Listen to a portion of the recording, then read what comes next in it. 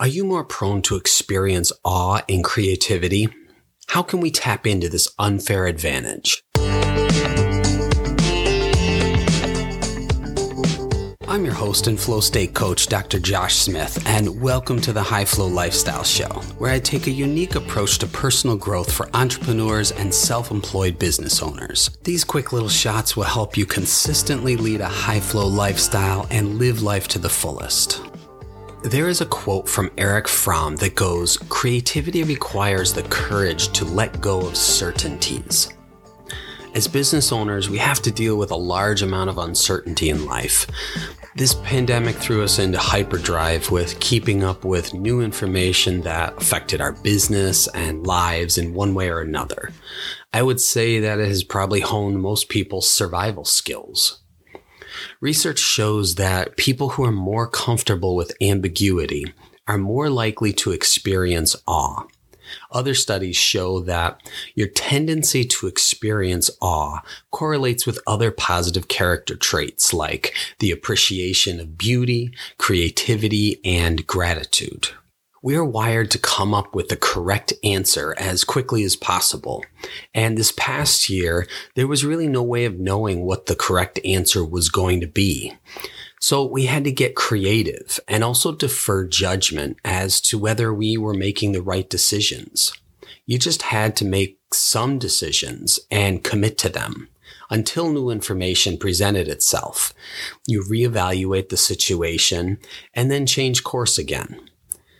As the science was constantly updating itself and local politicians were trying to set policies accordingly, we were in a complete state of uncertainty and unpredictability.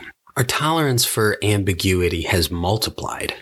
And if the research surrounding ambiguity and creativity and awe is correct, then I encourage everyone to explore this newfound unfair advantage.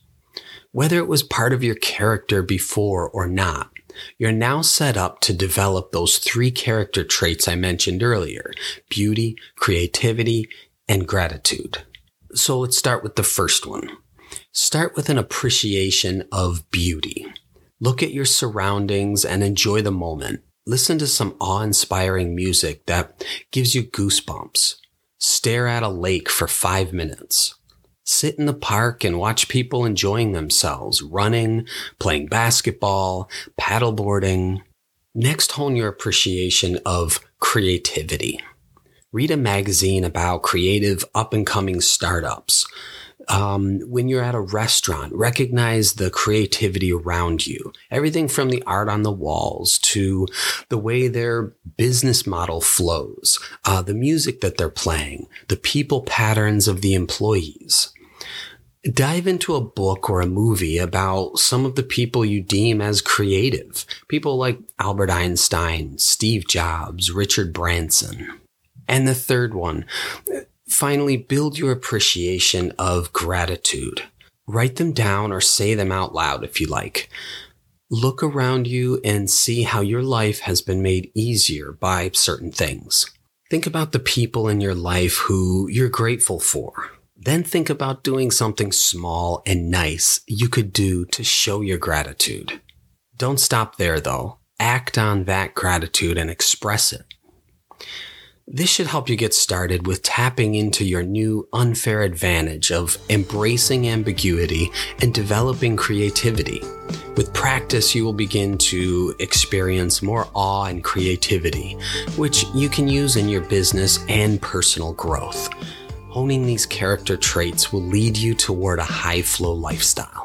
Thanks for hanging out with me today, and I'll talk to you shortly on the next episode, or see you inside the membership community at highflowlifestyle.com. Now go put some of this flow state training to work and live your life to its fullest.